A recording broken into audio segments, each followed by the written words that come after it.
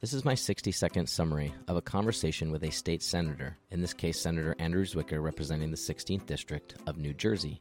He describes his job primarily as responding to and supporting his constituents, of course, but from a technical perspective, he is there to write laws and serve on the committees that create laws that ultimately go in front of a governor to get approved or rejected. He talks about his job as really going to the voting sessions once a month and serving on committees. These committees, which can be created by, depending on who's in charge of the House, committees can be changed, expanded. There are some who've been there for hundreds of years, and others that get created depending on the times and what's going on in the world. He talks about the long and arduous process of creating legislation and that there are many, many checks and balances and votes and input before things ultimately go in front of the governor and become state law. Please listen more to the rest of this interview to learn more about what a senator does for you. Welcome to 60 Second Democracy. I am here today with Senator Andrew Zwicker from the 16th District of New Jersey. Andrew is a scientist and educator at Princeton University's Plasma Physics Laboratory and a man of many interests. And I'm really excited to have you on the podcast today. Really appreciate you joining. And special shout out to Janice, Mayor of Clinton, for getting us connected as well. How are you? I'm well. Thanks for having me. Anything for a fellow Andrew. Andrews of the world unite. But happy to be on the show and looking forward to our conversation. So just a reminder, a little bit of background. I created this podcast based on the hypothesis that myself, like many other voters out there, really don't have a comprehensive or even less comprehensive understanding of what a lot of our public servants and elected officials actually do for a living and really how both local and national governments work. So that is the goal here. And, definitely want to hear about some of your personal experiences throughout this as well. And really excited, as I know you've had a few different roles in public service. But I would love to start with just a basic question of how did you end up getting into public service? What inspired you either positively or negatively to get involved? It's a basic question with a long history, and I'll try to sum it up as best I can. I had a transformative moment in the early 90s that changed the course of my life. Even though I didn't enter into public service until 2015, it turns out that I was on a path that I wasn't even aware that I was on, starting in the early 90s. So what happened was I come right out of graduate school and I got a PhD in physics. I was working on fusion energy, and I still work, as you mentioned in the introduction, for the Princeton Plasma Physics Laboratory, which is the United States' national laboratory for the development of fusion, the ultimate source of clean electricity, which is unlimited and clean and no greenhouse gases and perfectly safe and doesn't care if the wind is blowing or the sun is shining. It's a form of nuclear energy that we find in the core of our sun and all the stars, but without any of the issues that we know that nuclear fission has. It's fusion. But I came right out of graduate school back in the early 90s and was asked to mentor a young high school student for the summer because we had a summer internship program. And that young person changed my life in so many good ways, because it turns out when you help a young person, it's what an amazing feeling if you're a teacher or you're a mentor or however you may be doing that. And over the course of that summer, I helped change this young person's life, but she was changing mine. But the person who asked me to mentor her was at that point the deputy director of the Princeton Plasma Physics Laboratory, a person named Rush Holt. And 3, 4, 5 years after that time, and I talked to him and we talked about education and young people and science education, all those things. And I devoted my professional career for decades to science education and ensuring that the pathways into science are available to everybody, including a variety of different communities that are often excluded or marginalized from the world of science and engineering. But Rush, in the late 90s, left the laboratory because he became the second physicist ever elected to the United States Congress. And there have been three in the history of our country. There's been Vern Ehlers from Michigan, a Republican, Rush Holt, a Democrat from New Jersey, and the only one in Congress right now, Bill Foster, a Democrat from Illinois. And I love the fact that it's clear that it's not a partisan issue. There's been a Republican, there's been Democrats. Science knows no political boundaries and no political party, or it shouldn't in its idealistic sense. Anyway, fast forward 16 years later, and Congressman Holt, after 8 terms in Congress, announces that he's going to retire. And the person who replaced him, who is now my boss at the Plasma Physics Laboratory, a Republican, came to me and said, are you going to run for Congress to replace Rush? And anybody who asks you a question out of the blue of, are you going to run for Congress? If your first reaction isn't to laugh and go, are you kidding me? Then I worry about your own sanity. And so I said, no, I'm not going to be running for Congress. But then something weird happened. I don't think I mentioned it to my wife, right? Like the next day I'm in the hallway and someone goes, you going to run for Congress? And so now I'm getting these weird messages of like, well, I may not see myself as an elected official, but other people see me that way. And this is the Obama administration. And I was deeply frustrated in congressional appropriations for basic R&D, and frustrated because I didn't feel like when, in my case, in fusion, the development of fusion, which is federally funded, when there were good results, we didn't see funding go up, bad results, funding go down, whatever it might be. It just seemed to be haphazard. And so I went and talked to my wife and my kids and decided to take a risk that I could complain or I could try to do something. And so I did run for United States Congress in 2014. I had never run for any elected office before, but and I entered the Democratic primary, and the 12th congressional district in New Jersey is a pretty heavily Democratic district. So the winner of the primary was pretty much guaranteed to win the general election. I came in last. I had an amazing experience, and I lost less worse than anyone ever imagined because I was a scientist, because a variety of different people would say to me, I hear this all the time when I was knocking on doors. Well, that's interesting. You're a scientist. I'll check you out. I'm not sure I'll vote for you, but I'm willing to at least find out more about your beliefs and your values and your priorities. So the next year, I didn't run for Congress to run for the New Jersey State Legislature. I ran for Congress to make a difference. But the next year, a couple of people came to me and said, hey, we were watching, and we have this idea of, would you be willing to run for the New Jersey legislature in the lower house, the General Assembly? One of the people who came to me was someone I knew from the Plasma Physics Laboratory, who was a computer modeler, PhD computer modeler, who was modeling plasmas and fusion energy systems, and decided she was going to model people's behavior and voting behavior and apply all of her physics skills and computer skills to voter modeling and voter behavior. And she's like, I've modeled the 16th legislative district of New Jersey, and no Democrats ever won it, and I'm a Democrat. But you'd also be the first physicist to ever be elected if you were so successful. Would you be willing to give it a try? And so I said to myself, okay, we've done the theory, we've run the model. Now we have to run the experiment. I've got to get out there and knock on doors and do all those sort of things. And so I did it. I jumped in, and 34,000 people approximately voted in 2015, and I won by 78 votes.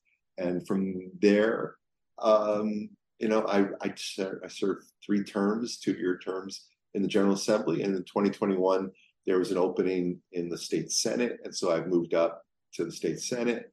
I've won by bigger margins. That was 0.24%, those 78 votes way back when. I've won by whopping landslides of like 2 and 3%. But that's been sort of my journey. I won because I was a scientist. I do my best to, use data and evidence to make decisions. And I go back and forth between the world of science and the world of politics every single day. That's great. That is, it makes sense now how entwined the physics and your political career have become. That's very interesting. Yeah. I hope we'll have time to kind of cover everything we want on both, but if you wouldn't mind, I'd love to start for a minute a little bit with what was that first job all about? What does it mean to be in the state assembly? What did you do? What does one do there? Yeah.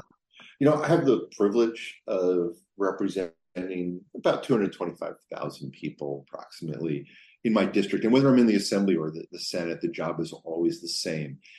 The number one thing to do is help the 225,000 people that I represent with whatever they may need, cutting through red tape, getting a veteran who needs help getting a health benefit, a person who needs help at motor vehicles. Sometimes there are small little things. Someone came to us whose cell phone was about to be turned off because she had lost her job in the middle of COVID.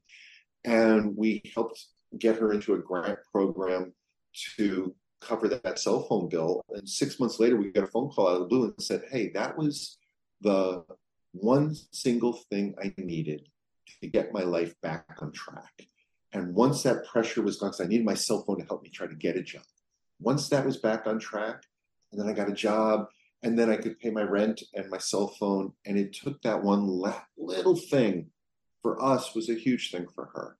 That's the most important thing that any state legislator would ever do in any state. And something that, is such a pleasure to do. And then the rest of it is, of course, I serve on committees, just like at the congressional level.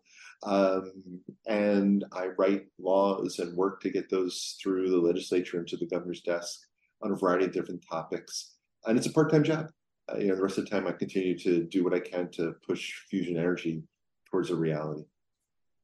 And so just to go back to that assembly role a little bit, what kind of hours does one put in doing that job? How many bills does one write or vote on in a year, let's say? Yeah.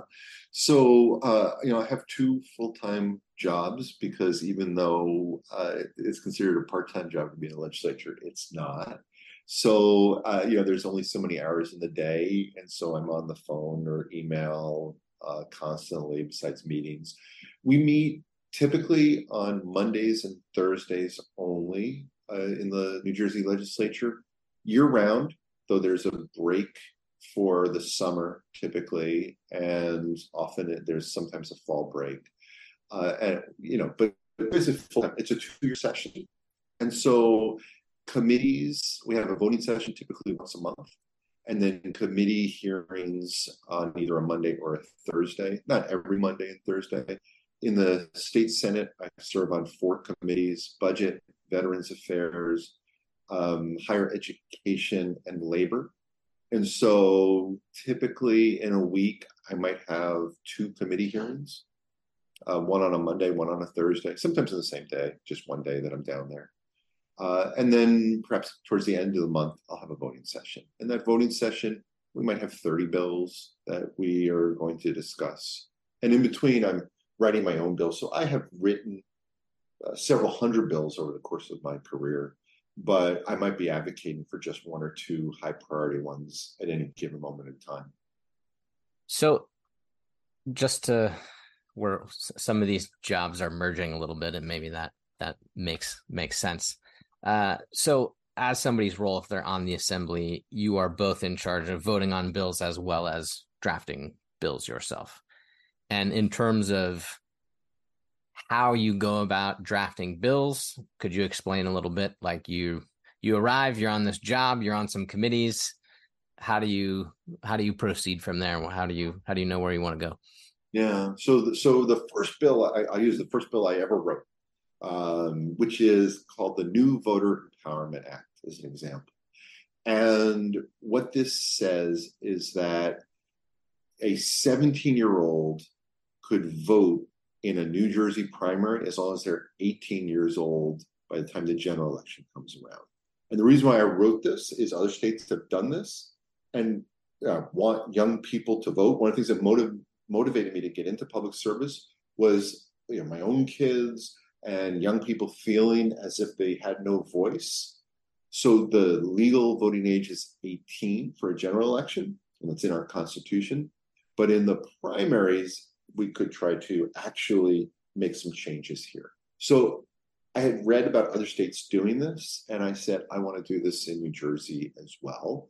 So then I make a phone call to the New Jersey Office of Legislative Services, which is a large nonpartisan organization created by the legislature to write bills without any partisanship at all. So whether you're a Democrat or a Republican, whether you're a conservative or a progressive, doesn't matter.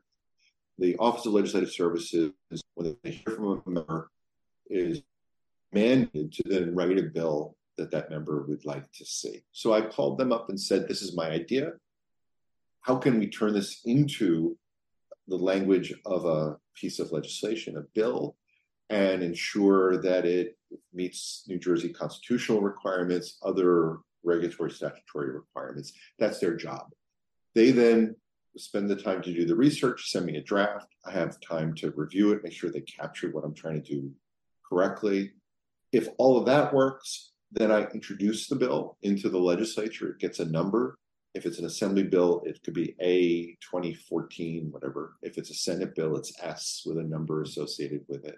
And that triggers then the legislative process. It gets assigned to a committee by the leadership of the respective houses.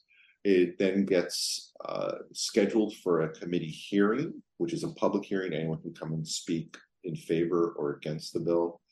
If it's voted out with a majority of the committee members voting in favor of it, it then moves for consideration for the full assembly or the full Senate to vote on that particular bill.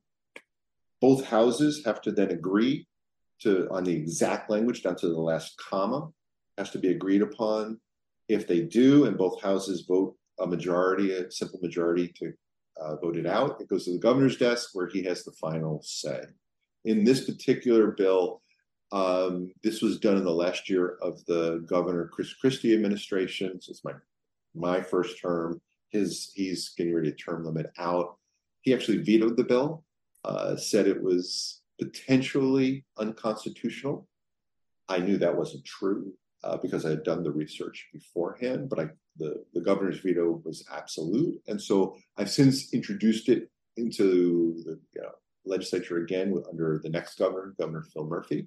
And I've been working to now get it through both houses and onto Governor Murphy's desk. But that's how you take any idea, whether it comes from a constituent coming to me and saying, hey, I've seen a problem, and often constituents are my best resources, to one of my colleagues at Princeton who points something out, to just things that I think are really important to solve. And this is fascinating, by the way. And just as an example, so how long ago did you said this was the very first bill you started during your first term as an assembly member, and now Correct. you are still working on it as a senator? Correct. Wow. So that was 2017, right? I entered the legislature in 2016. I think just by memory, it's a 2-year term. I think we got it onto the governor's desk in 2017. He vetoed it at some point after that. And so for the last 6 years, approximately, right, this is 2023, I've been working to get it through. What's happened is I've gotten an agreement in one house. Let's say I got it through the assembly when I was in the assembly, but I didn't have an agreement to get it through the Senate, right? Or vice versa now that I'm in the Senate. So you've got to work both houses, committee chairs, get an agreement for committee chairs to post your bill, because there's only so many bills that they can hear at any given time in a committee, and there's only so many committee hearings in a year. So priorities can change. So there's a lot of jockeying back and forth behind the scenes to get a bill across the finish line.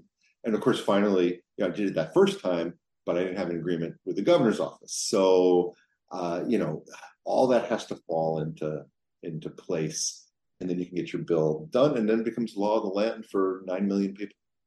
I guess in some ways it's probably good that it's appropriately difficult to get something passed into law. So just to clarify that for a moment. So you normally have resources you can go to. Sorry, you mentioned the who are the folks once again that help you write the laws? Office of Legislative Services. Office of Legislative Services.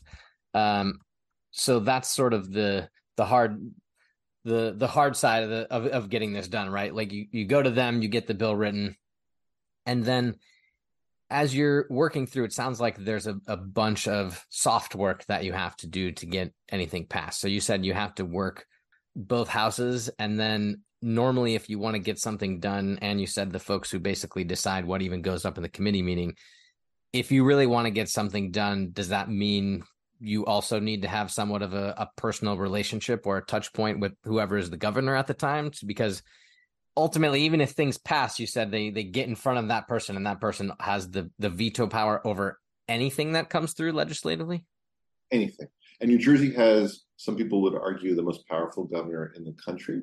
But yeah, and so not only that, like using this example of the 17-year-olds voting in primaries, the new Voter Empowerment Act, I call it, I also reached out to both the young Democrats and young Republicans of New Jersey, because those exist. Both organizations exist, and they worked on a bipartisan basis to create a grassroots campaign to reach out to my colleagues in the legislature across the state, because they live in towns. The young Dems, young Republicans have members who live in towns across the state, to do outreach to the governor. So I'm also working with a variety of different stakeholders outside of the legislature to build a critical momentum to say, hey, it's not just Senator Zwicker who wants to see this done. It's the people of New Jersey who want to see this done. All of that has to happen, regardless of what the bill is, what the topic is, for anything you would like to get done. And process-wise, you mentioned folks can come to you, you're writing bills pretty often. How many things are getting passed per year? And is it about even between teams in terms of Democrats and Republicans, or does that depend on the governor? But yeah, just to start there, I guess, how many things actually get passed into legislation in a given year, roughly? Yeah, I don't have the numbers exactly in front of me, but in the order of 5,000, 6,000 bills are introduced every single session, something like that. And of that, a couple hundred are passed, roughly. So it's a very small percentage of bills that are introduced that are actually make it all the way to the finish line and become law.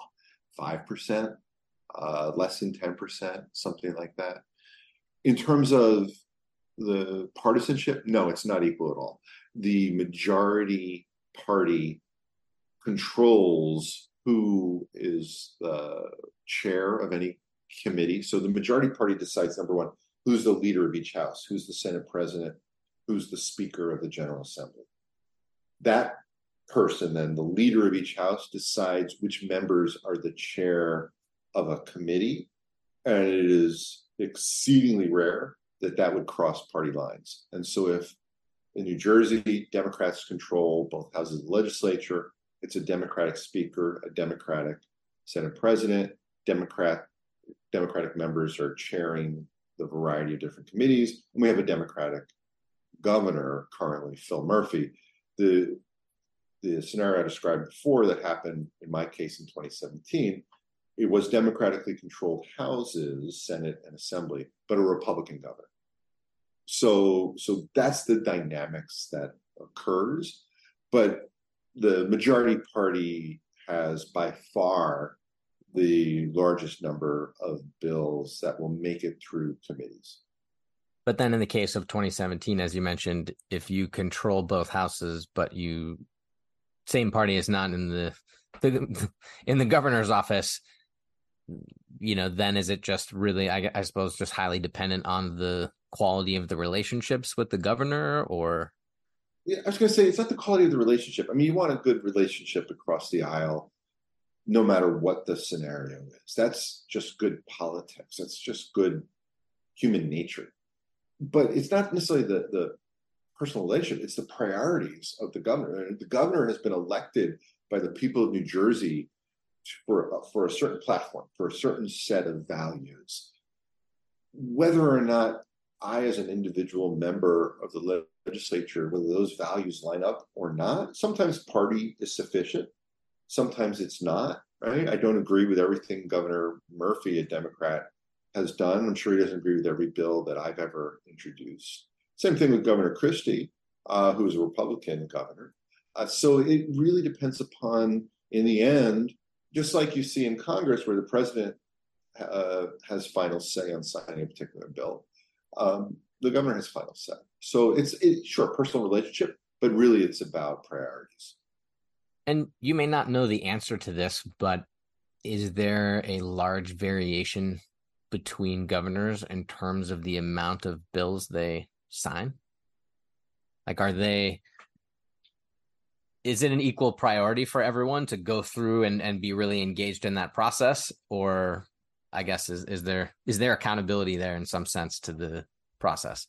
It's an interesting question. My assumption, and I don't know the specific answer, is that on average, the number of bills that a New Jersey governor signs into law probably doesn't change too much between a Republican and a Democrat, in part because the number of bills that make it to a governor's desk is a function of how many voting sessions we have and how many committee hearings we have. And if that doesn't change very much, regardless of which party may have the majority, then the number of bills that make it to a governor doesn't change very much. You may see, if one party controls, let's say, the governorship and another party controls the House of Legislature, you might see more bills being vetoed, but not necessarily, because if there's a good relationship between the governor and especially the two leaders of the House, of the houses, then that would mean that the leadership has worked with the governor's office to try to minimize how many are vetoed. No one wants to go through all this work and then have a governor veto a bill. And so that communication between the governor, the Senate president, and the speaker then becomes paramount to ensure that regardless of party, bills that are coming out are almost exclusively ones that are going to be signed. As like I said, we don't want to waste people's time doing something that has no chance of becoming law. Gotcha. So it sounds like more or less the system, because the meetings and the committees and everything are in place, produces roughly the same amount of bills from year to year. And are the committees fixed? Do they change often, or do they have any different weighting power-wise between the committees? So committees are made by and decided by the leadership. So there are certain committees that have been around for decades, if not centuries, and there probably would always be there. So for instance, the Judiciary Committee, or which helps to appoint judges, or the Budget Committee, which does exactly what it's supposed to do, which is help to decide the annual budget, are never going away. On the other hand, back in 2017 or 2019, 2019, I don't remember exactly, the Speaker of the House created a brand new committee for me, the Science Committee, given my background as a physicist. And, my argument was so much of our New Jerseyans' daily lives now is tied to whether it is healthcare and advances there, or the fact that we're online so much, that having a committee focused on science and technology would be a really good thing. Technology is driving a lot of where job growth is and economic growth. And the speaker agreed, and so he created a science committee, which still exists after I moved on to the state Senate under a different legislator chairing the committee, So it really depends. And then there's also special committees that might exist for only one session, again, at the decision of the leadership of that particular house. And if someone introduces a bill that really doesn't fit into any existing committee, is that why something would be created? Or if somebody just identifies a need and says, we need people to start thinking about bills in this arena because it hasn't. Yeah, it could go either way, right? There's certainly sometimes you get a bill in a committee where you scratch your head and go, I wonder why it's in this committee. And the answer could be because it just didn't really fit into any other committee. And if that happened enough, you could go, oh, okay, we really do. For example, there was for years the Agriculture Committee, and it's been renamed and its focus has changed to be the Agriculture and Food Insecurity Committee, because it ties it together, right? And New Jersey is the Garden State, and we're still one of the largest exporters of a variety of different agricultural products in the country. But food insecurity is such an enormous issue. And so the speaker decided to expand the scope of the Agriculture Committee to, instead of create a new one, he just expanded one to deal with that, because we've seen a lot of bills around food insecurity. So it can go in a lot of different directions because times change and priorities change as well. That makes sense. And you had mentioned with your first bill going out and creating a bit of a grassroots coalition to get things done. How often is the voters' voice or efforts, how often are those efforts required to get something, really moving along in terms of a bill or getting it passed? There are few bills that don't get people's input in these public hearings. I mean, it certainly happens, and sometimes we do these small in the weeds bills to fix something technically, but it is, most bills that go through committee, in their public testimony section, people from a variety of different either individuals or organizations come to talk in favor or to oppose a bill. On top of that, my office, I'm sitting in my office right now, my office will, as bills go through this process, will receive, depends on the topic, from a handful to hundreds of emails and phone calls in support or opposition of a bill. So I hear directly from my constituents about whether they, are in favor, disagree with a bill, how they would like me to vote. And I take all of that into consideration on how I vote, and also so does everybody else. And so that's part of you call it the soft side of it, but where the voters' voice is really being heard. This may sound like a cynical question, but, people are always, somebody has a campaign for anything, right? You get an email, you get a text message that says, hey, reach out, call your senator, call this. Do you believe that most folks in office really take that seriously, the volume of emails, whether it's coming from constituents who are in their political party or not? Do you think that's really taken seriously? I'll answer it for myself, because it's hard for me to know what's in the minds of other people. So there are times I'll receive hundreds of emails, 1,000 emails on some controversial topics. They're all written, they're forms, right? They're all exactly the same. Mm-hmm. I ask my staff to separate out the constituents, the people I actually represent, from somebody who got that text that said, hey, Senator Zwicker has a bill that we strongly oppose, or we're in favor. It doesn't matter, right?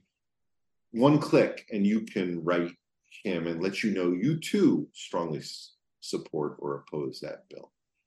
I'll be honest, I note that, but that's much different than if a constituent has done that. And then even more different, if a constituent has taken the time to write me, clearly it's not just clicking on something, but cares enough to write me an email or pick up the phone his or herself, I'll give even more weight to that. It's not to say that I'm ignoring my constituents at all, but the volume, same thing. I tell my staff, anyone who writes me contacts me deserves a response from me, whether I agree with them or not. But on these large volume ones, we change that to be my constituents.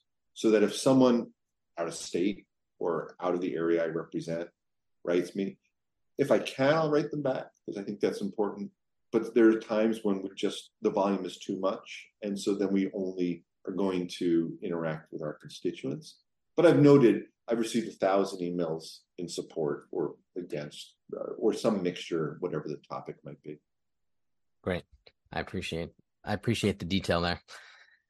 So we've spoken a lot about the job, what it takes to get things done so far. I'm wondering if you can explain the difference between when you were in the assembly and the job you have now. What if any are the differences?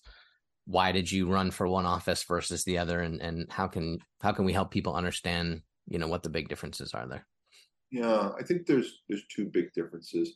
One is it's half the number of senators than it is assembly people. So there's 80 members of the General Assembly in New Jersey, 40 state senators. So with half the number is both twice the responsibility and twice the decision-making, if you will. That's one. And then two, just like we see in Congress, in the United States Senate, the New Jersey Senate constitutionally has the power to what's called advise and consent on cabinet positions and judgeships. So, and the Assembly does not. And so that means if the governor, regardless of party, nominates a person to become the attorney general for the state, it is the Senate judiciary and then the full Senate who is providing consent on that. So it provides, there is more power, if you will, when it comes to having influence on who are the various leaders in the state when it comes to Commissioner of Environmental Protection or the Attorney General or the Secretary of State, et cetera, et cetera. So that are the, I think, top level differences between the Senate and the Assembly. Another one, I'm a little flippant about this, but it does make a difference. Everyone has heard of a senator. Few people know what an assembly member is. All right. Most states don't call it an assembly member, call it a representative. We call it the House of Representatives in Congress. There are state representatives. I once had a little kid. I went to do a school visit, and he came up to me totally like just eyes wide open and said, "I have a question. What do you assemble?" Right. And so it was adorable. And I took him through quickly what it was. But part of your first premise of your very first statement, people want to know what the members of their government, their elected officials do on a day-to-day basis. If I introduce myself as Senator Andrew Zwicker, everybody knows instantly. When I was Assemblyman Andrew Zwicker, there was certainly some people who, what does that even mean? And how do you have an impact on my day-to-day life? Yeah, I think there are also a lot of people out there who maybe would say they understand about that in terms of your role as a senator who perhaps do not. You spoke about this a little bit briefly, and while we're talking about those privileges, are there any powers you have as a senator that you think are sort of surprising or perhaps excessive? Well, so the one that is somewhat controversial in New Jersey that a state senator has, is something called senatorial courtesy.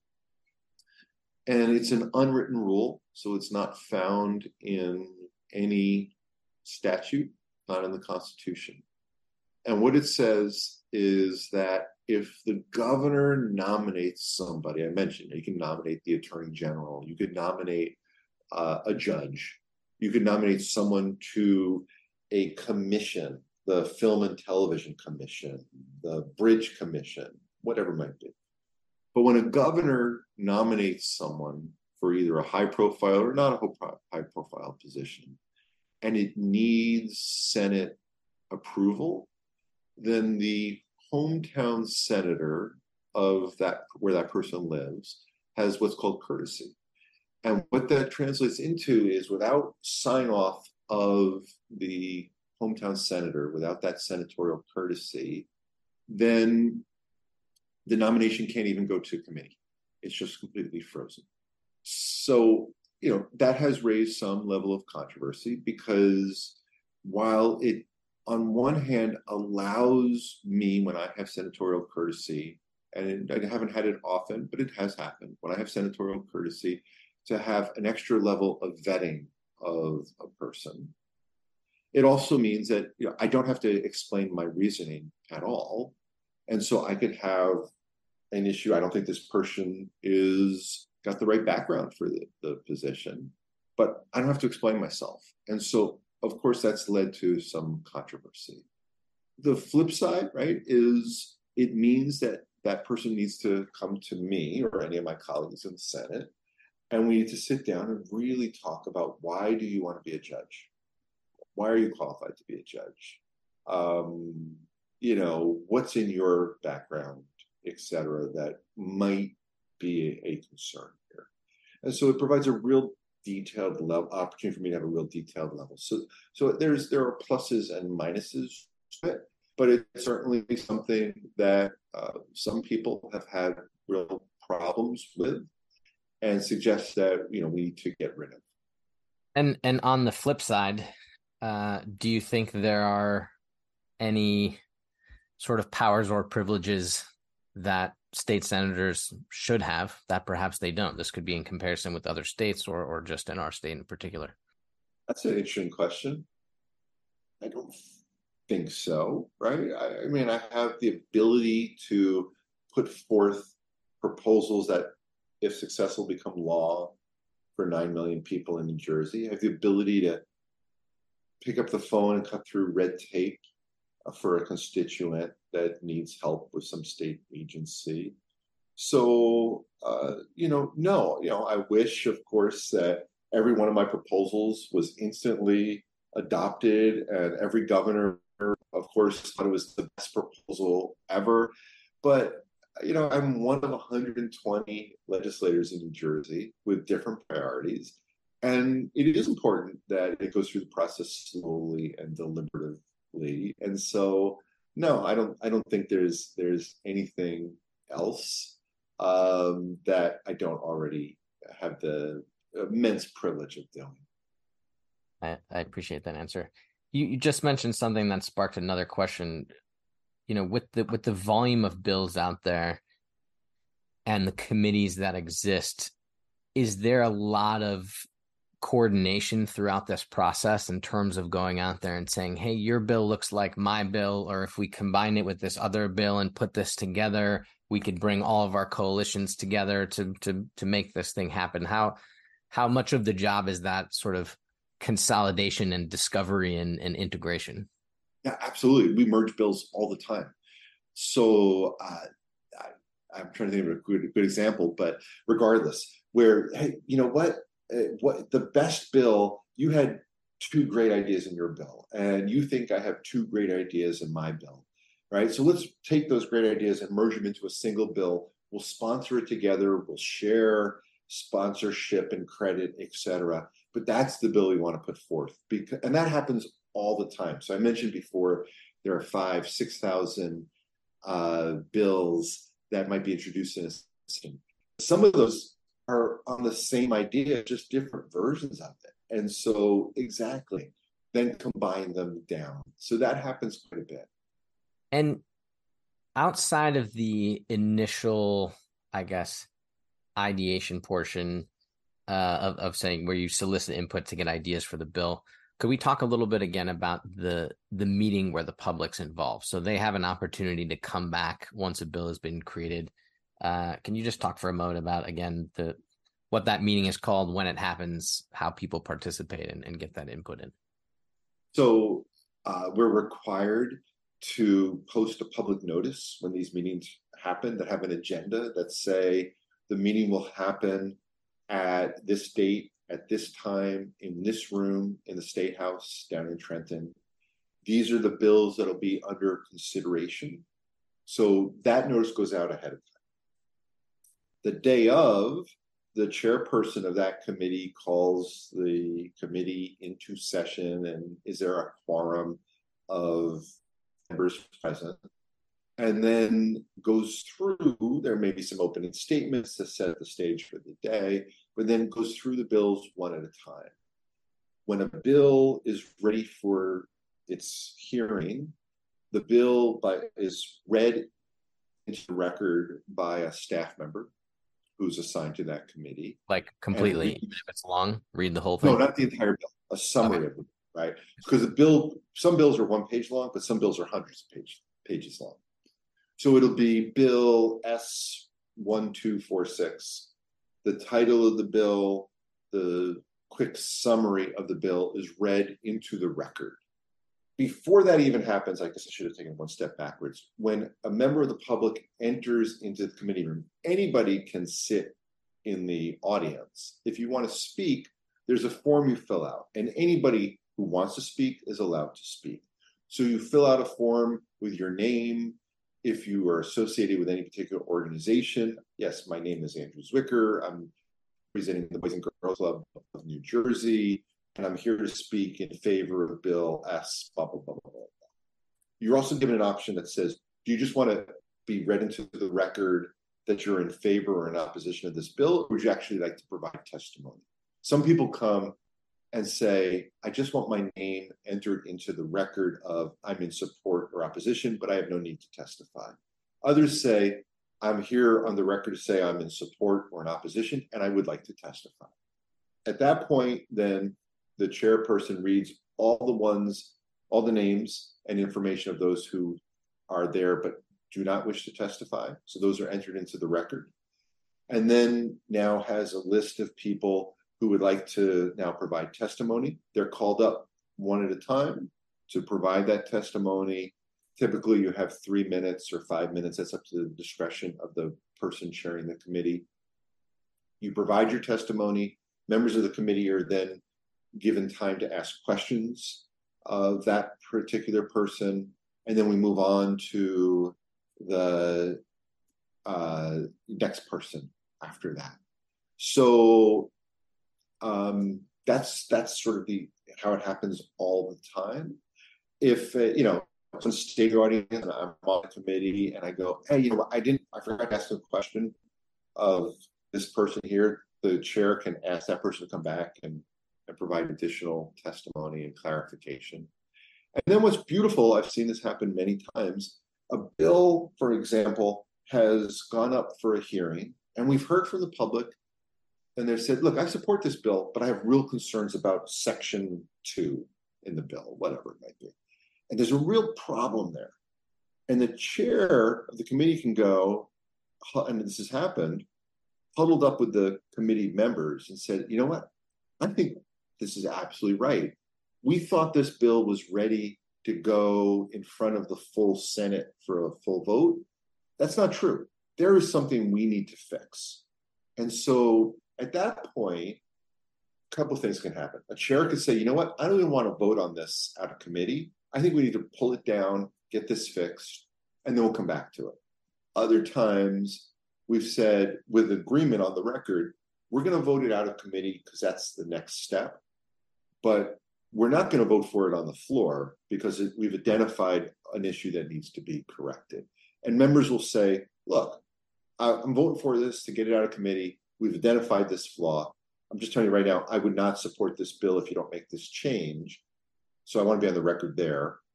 And then off we go. And then, every time the bill either dies because people can't get an agreement on that change, or the change is made, and then you go, great, now we all agree it'll go to the full Senate, in this case, for a vote. That happens quite a bit.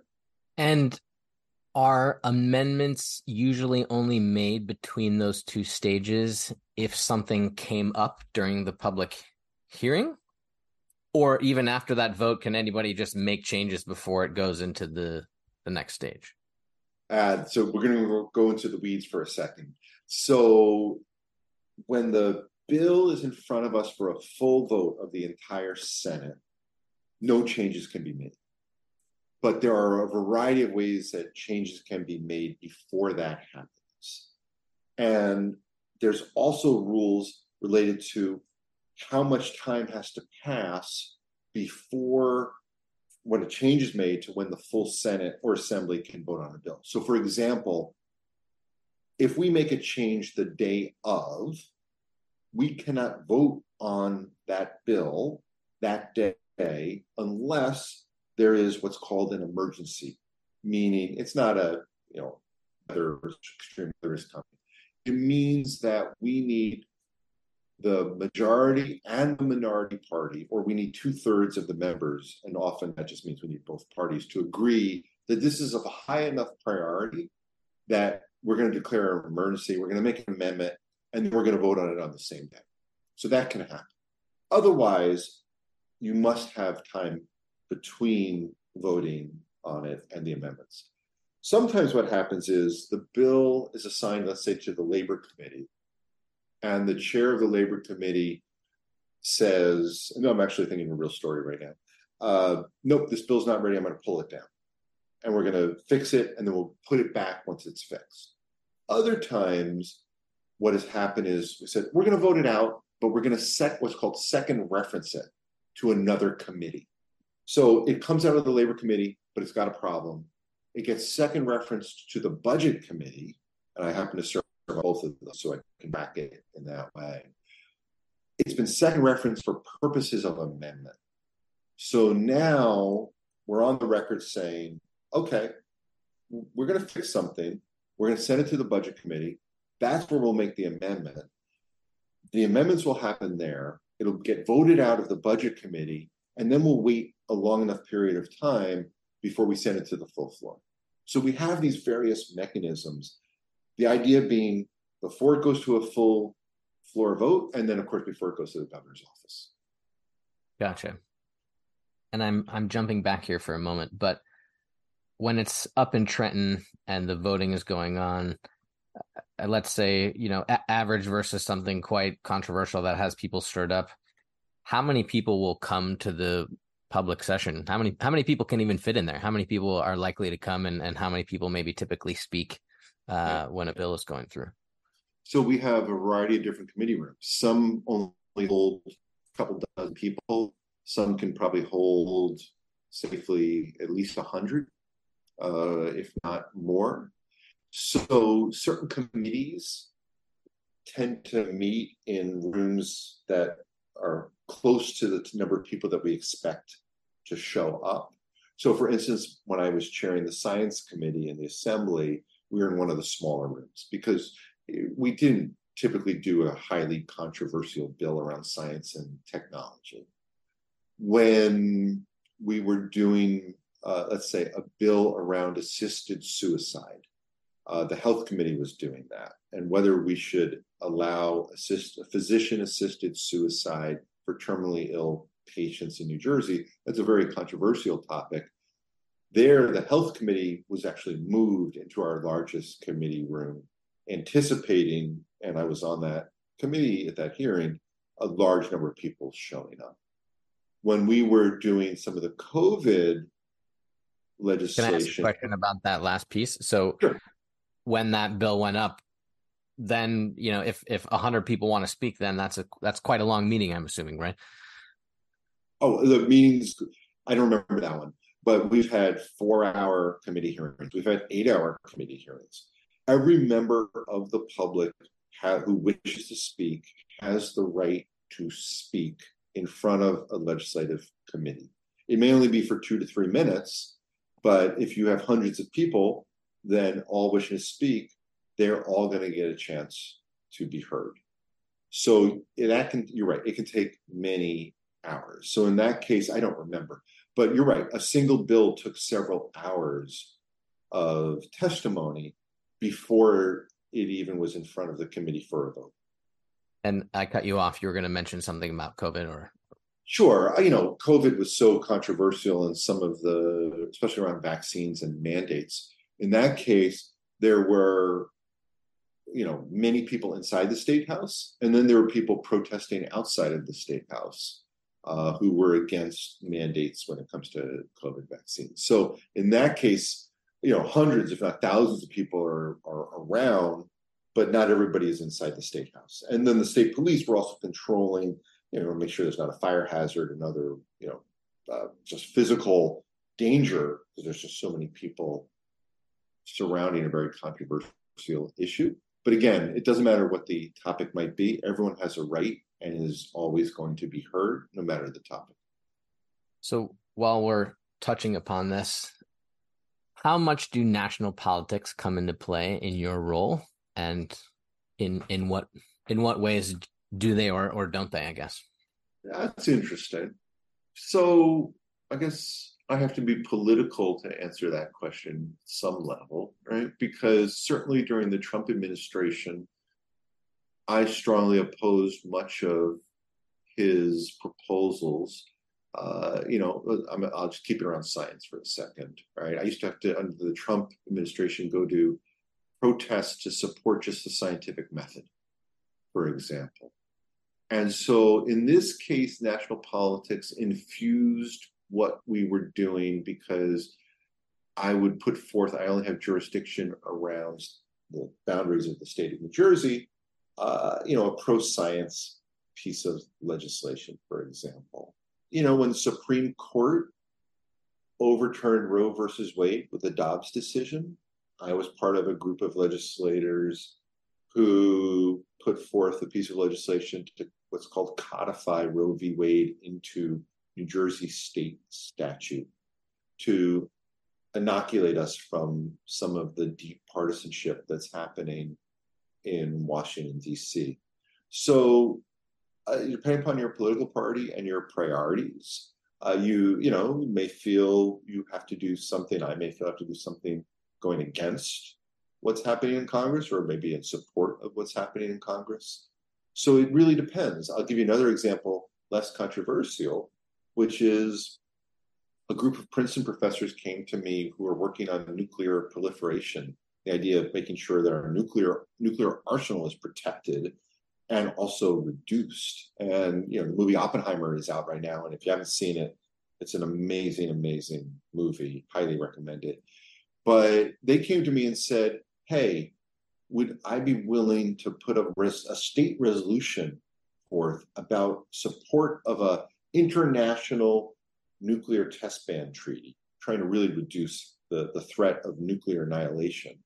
And when I asked them why, they said, well, because if states are willing to do that, that puts upward pressure on the federal government to do that. We understand that if New Jersey puts forth a non-binding resolution, it's not going to do anything directly, but indirectly, it can have influence. And so I wrote up and put forth the resolution to do just that, and then was used for an upward pressure is ongoing negotiations with the Biden administration. That's interesting. And just to build on that, as in your role as a senator, what kind of contact do you have with other politicians who are working on the national level, and what does that interplay kind of look like between the state and Congress, for instance, as you mentioned?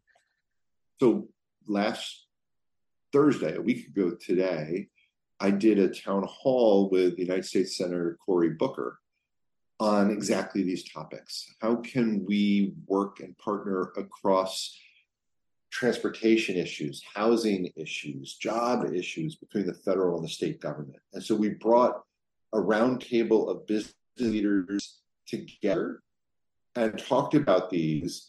And then Senator Booker and I, both in the roundtable and then privately, and our staff are talking about what would this look like to forge shared priorities across federal and state jurisdictions. That happens all the time. I do the same thing with my local Congress member, Bonnie Watson-Coleman, because much of her congressional district in the House overlaps my legislative district in the state Senate. And so I do this quite a bit, and then our staffs talk quite a bit as well.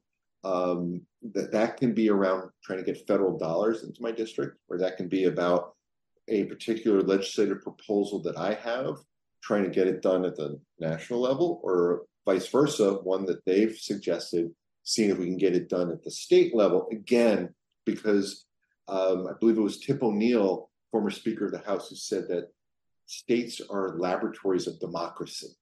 And the idea being that if enough states do something, that upward pressure on Congress and proving not just the upward pressure, but showing that it can work at a state level is the data that one would need to then work at the federal level and say, look, it works in New Jersey, it can work nationally. That's interesting. You mentioned something in there that caught my ear for a moment. How often are you working to get federal dollars for your district versus for the state of New Jersey writ large? And what's an example of that? Yeah, so the 250th anniversary of our country is coming up in just 2.5 years, a little bit less than 2.5 years now. Right? 250 years since the birth of our country.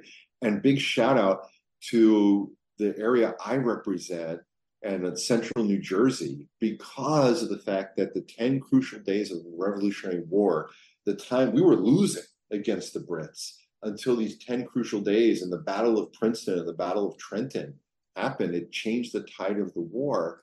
And the birth of our entire country happened in and around the area that I'm fortunate enough to represent.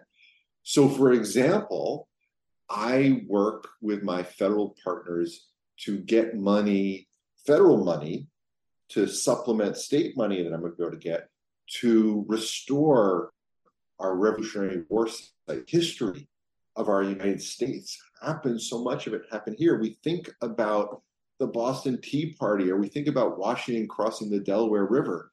But the Battle of Princeton changed the course of the entire war, and making sure that those historical areas and the visitor centers and the historical documents is something that needs to happen at both the federal and the state level. And so I've been working hard with my federal representatives, not just at the Princeton battlefield, or the Trenton battlefield, or the Wallace House in Somerville, New Jersey, but across the state, to make sure that dollars are flowing in as we get ready to celebrate the 250th anniversary of the birth of the country. That's really cool. And you're right. I think more often we do hear about things that happened in Pennsylvania or other places, but sounds like there's some holes to fill in the narrative there, which is exciting. What is the most common misconception you encounter with the public about your role and perhaps what people expect from you? So mine is probably pretty personal to me, and because it's my background, which is people are surprised twofold. One, that a physicist, that a scientist has entered into public service, one. And two, that cliche of physicist has no social skills, and that I can get up in front of a group of people. I did it last night in front of 100 people, and not just talk like the cold nerd or not make eye contact, but talk about my family, their family, in a way that they can relate to and relate to me. The biggest misconception is one of, I have no heart. One of the first headlines about me said something about, the cold, what I thought was going to be like the cold analytical scientist has a heart, which is nice, but just a person.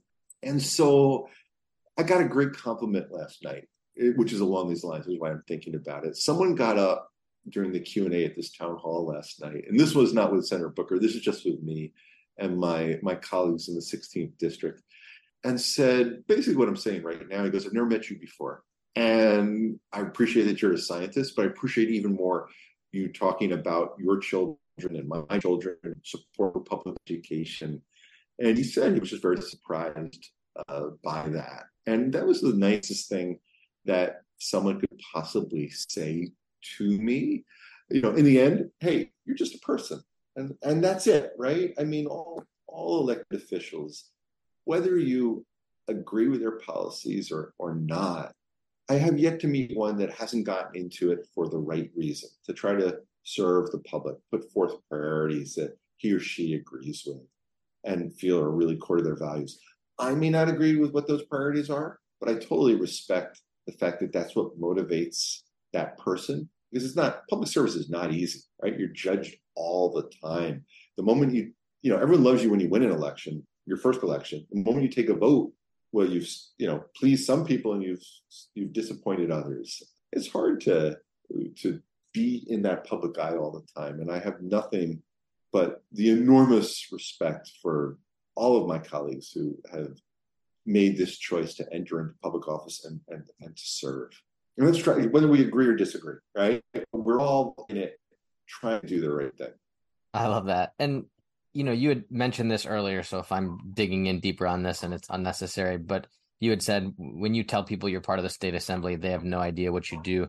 But are there any misconceptions specifically about what you do as a state senator, where people come and say, wait, can't you do this for me? Or why can't you do this for me? And you say, that's not the job I have or the role that I do. Sometimes people come to me with a passport issue, and that's a simple thing, right? But we just call up the federal offices to handle a passport issue. Or they come to me and say, there's a pothole on my street, I need you to fix it. And then we make a phone call to the mayor of the town that I represent. So, there's federal issues and there's local issues that are important. And, people in the end go, well, wait a minute, what do you do? Like, why are you relevant to my day-to-day life? That's, I think, the biggest thing. People understand paying their taxes, filling out an IRS form. They certainly understand and are frustrated if their garbage is not picked up on time or there's a pothole in their street. And so then it's like, well, why should I possibly care about the state legislature? But of course, state laws have day-to-day influence on everything. Then they're related to open space and protecting of overdevelopment, or making sure the water that comes out of your tap is clean, or the air you're breathing is clean.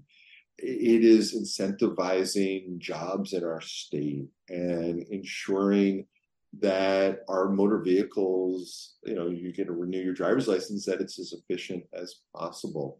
Or during COVID, when so many people lost their jobs, that you had access to unemployment benefits as quickly and efficiently as possible.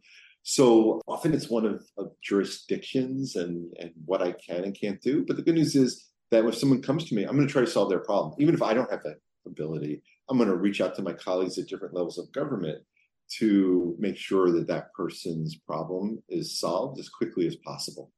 And if someone reached out to you and said, I want to be a senator or something like that, what advice would you give them, or what specifically might you say about the skills, experiences, or ambitions required to do this job?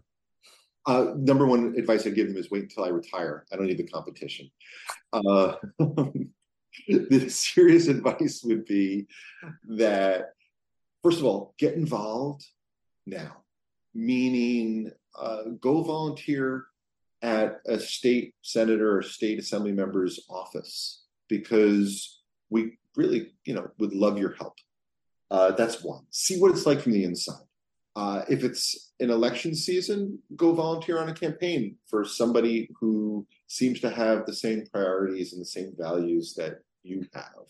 Again, learning what it's like, because it's not easy. Running a campaign, running for election, especially your first time, is very difficult, but it's difficult every time. The day-to-day operations, it's not all glory. It's the reality is that every day you're just trying to do these little things that make people's lives a little bit better. So by learning about the craft, the profession from the inside is probably the number one thing that you can do. I used to tell students all the time, go get your degree also. I get science students saying, hey, I'm interested in doing this as well. I'm like, go do your science. It's easier to go from being a scientist to an elected official. The other way around is not particularly easy. So if you're going to undergraduate or you want to go to a graduate degree, get that done first. You can still volunteer, but get your schooling done first. Get yourself established first.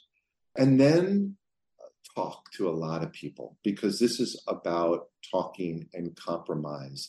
We all think we have the right ideas, the best ideas, but the reality is you're going to compromise and give and take. And so talking to people. One of my great joys is the fact that I now have come outside of my research bubble, and I meet people from every walk of life, every persuasion, every religion, race, creed, ethnicity, sexuality, you name it. People who I agree with and people who I don't agree with, people who love my priorities and people who really disagree fundamentally with my priorities. That is an amazing experience. And what's really key and is hard is to genuinely talk and listen to people who don't agree with me, because there's probably a lot of common ground. And there are times when there's just people where there's no common ground, there's no possibility, it's not a conversation, it's just a competition to prove to the other person that, they're right, I'm wrong, or vice versa. And that serves no one any good. It's a waste of time and energy, but that's the rarity. Most people are willing to talk to you and appreciate talking to you, especially when they disagree, because they want to know why, or I want to know why, whatever it might be. Those are difficult conversations, uncomfortable conversations, but that's where the beautiful things happen.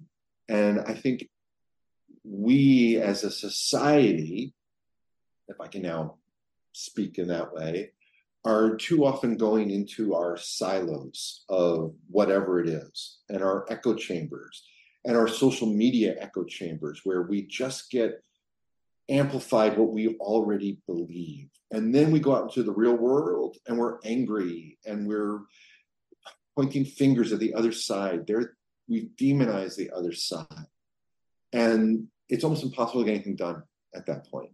And so I would really urge people to come out of their comfort zones and have conversations with people you don't agree with. Don't try to convince them you're right. That's too often what conversations are. I'm just here to tell you I'm right. Here's my data, here's my facts, here's my reason. I'm right, you're wrong. And then the other person does the same thing, and at the end of that conversation, probably nothing changed. But if you go in listening and probing, and I will, if I feel like the data, the evidence is not true, I will throw some of that out there just to say, hey, have you considered blank? But if I go in trying to convince someone that I'm right, they're wrong, it's probably not going to work. And it's probably just going to make people angry. So having those conversations, whether you're an elected official or not, especially now, especially when we're so divided as a country, is so critically important. If you can do that, then you're ready for elected office. I love that. And a question that popped in mind while you were bringing this up, I think many people have discussed the impact of social media and, being surrounded by a bubble of your own opinions and the difficulty that creates in the division.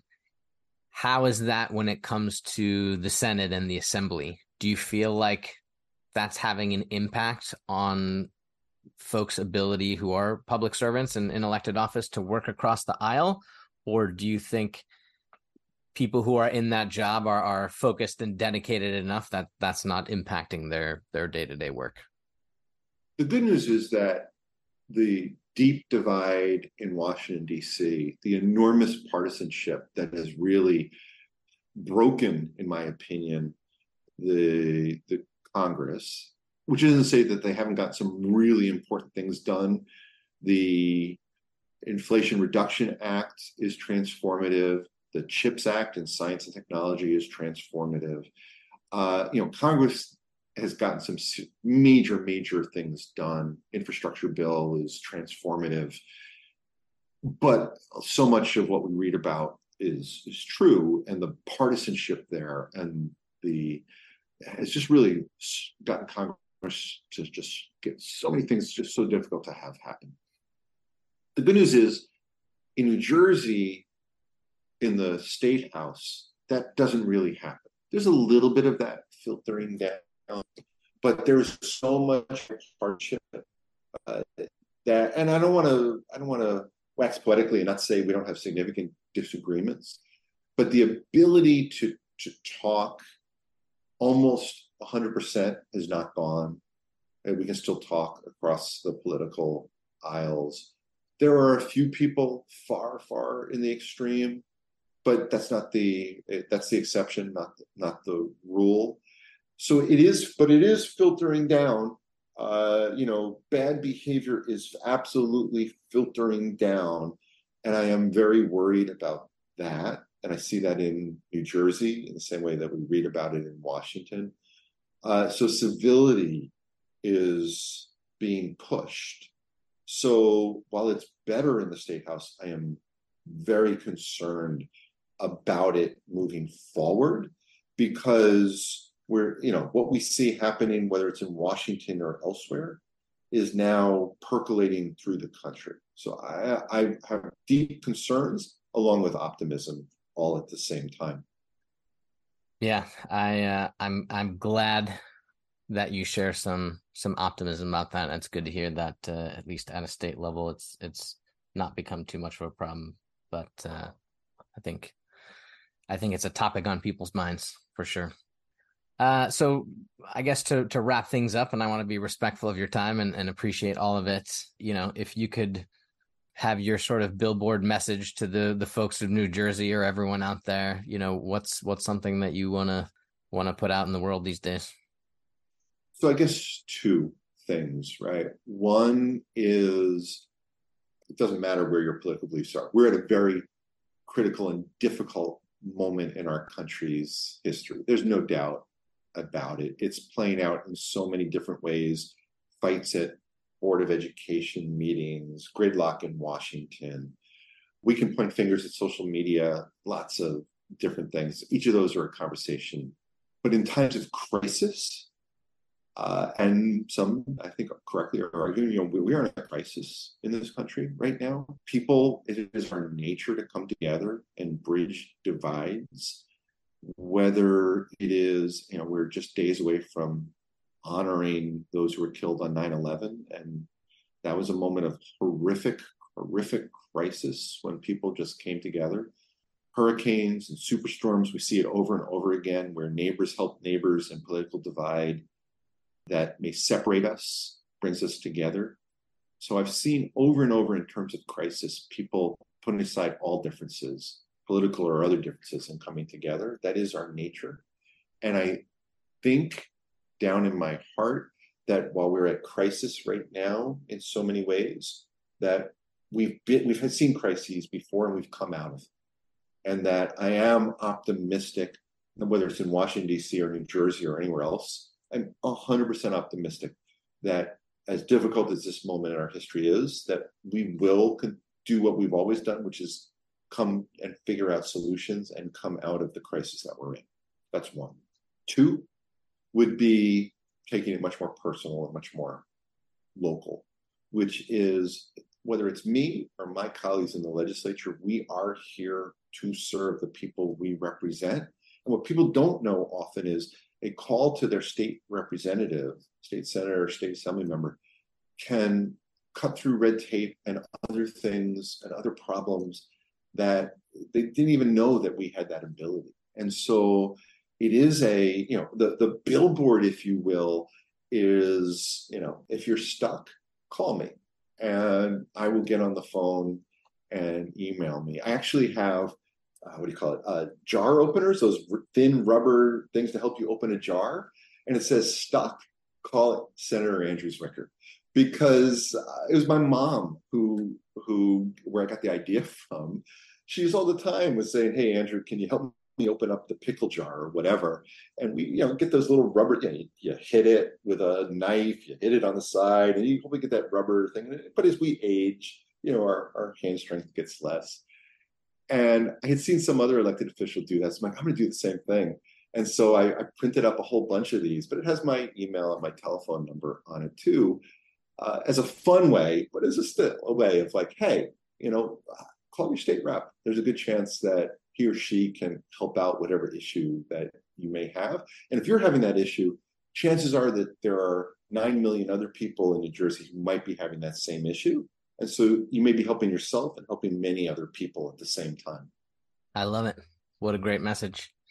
Well, I super appreciate everything and all of your time. Oh, what a pleasure. Andrews of the World Unite. And I really loved the conversation. Thank you so much for having me on. Thank you. Thank you for listening to another podcast of 60 Second Democracy. I hope that you enjoy what you're learning here. I know I'm learning a lot.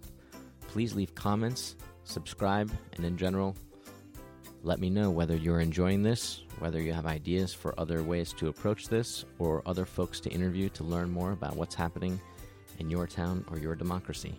Thank you so much for listening. You can find us on all platforms where podcasts are available. Thanks for listening.